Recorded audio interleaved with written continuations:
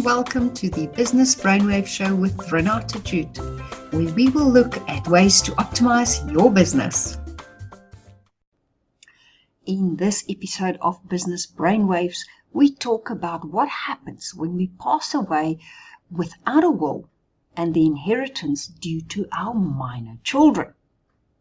So have you ever thought about what will happen to your children if you do die without leaving a valid will?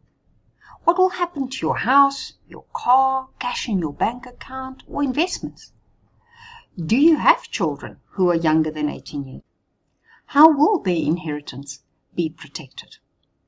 In this episode, we look at the effects of dying without a valid will and deceased minor children inheritance. First, let's look at the term no valid will. This can mean any of the following scenarios. First, there is and was never a will drafted. Or, a will was drafted but never signed. Or, as I've experienced, the family are sure of the fact that you did indeed have a will, but it cannot be found. Or, a copy or even a certified copy of the will is available, but the original signed will cannot be located. In terms of the South African law, if a person dies without a valid will, the Intestate Succession Act 81 of 1987 stipulates to who the assets of the deceased will be distributed and also in what portions. For example, if the deceased is survived by a spouse and children, the spouse will get 250,000, or what is referred to as a child's share, whichever is greater, and the deceased's children will get the balance of the estate in equal shares. But what happens if the deceased's children are minors? In South Africa, a minor is a child under the age of 18.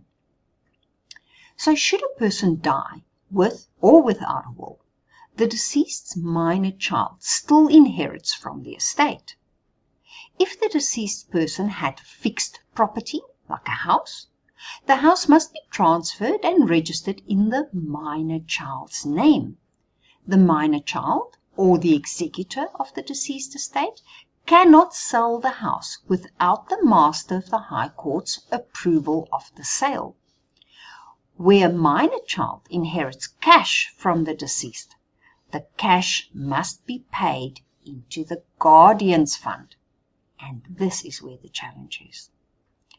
The guardian's fund is administered by the master of the High Court. And when the minor child reaches the age of majority, which is 18, the child may claim the monies which they inherited from the deceased parents from the guardian's fund. The minor child, with the assistance of the legal guardian, is also entitled to claim for things like school fees, medical fees, or any other needs of the minor child from the guardian's fund. But if you follow the press of late, you'll understand that dealing with the guardian's fund may not be that easy. And to obtain the money and dealing with the minor children with the help of the guardian's fund may be a bit more challenging than expected. The Intestate Act involves having your assets transferred to persons as mentioned in the Act, as we've just discussed. And this results your assets possibly devolving to persons that you didn't even want to inherit your assets in the first place. Not to mention that those people may in actual fact inherit your entire estate. And in the unfortunate event where both you and your spouse pass away simultaneously, the intestate estate would then devolve on your children.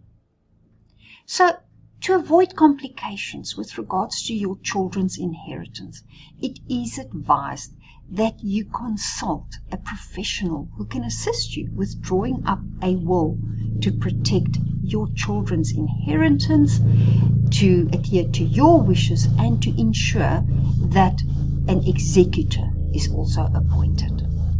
Thanks for listening. I hope this has been of value. Thanks for listening to this episode of Business Brainwaves. For more Business Brainwaves, please visit my website nobleprosperity.co.za, follow me on Facebook, or connect with me on LinkedIn. For easy access, the links are posted below.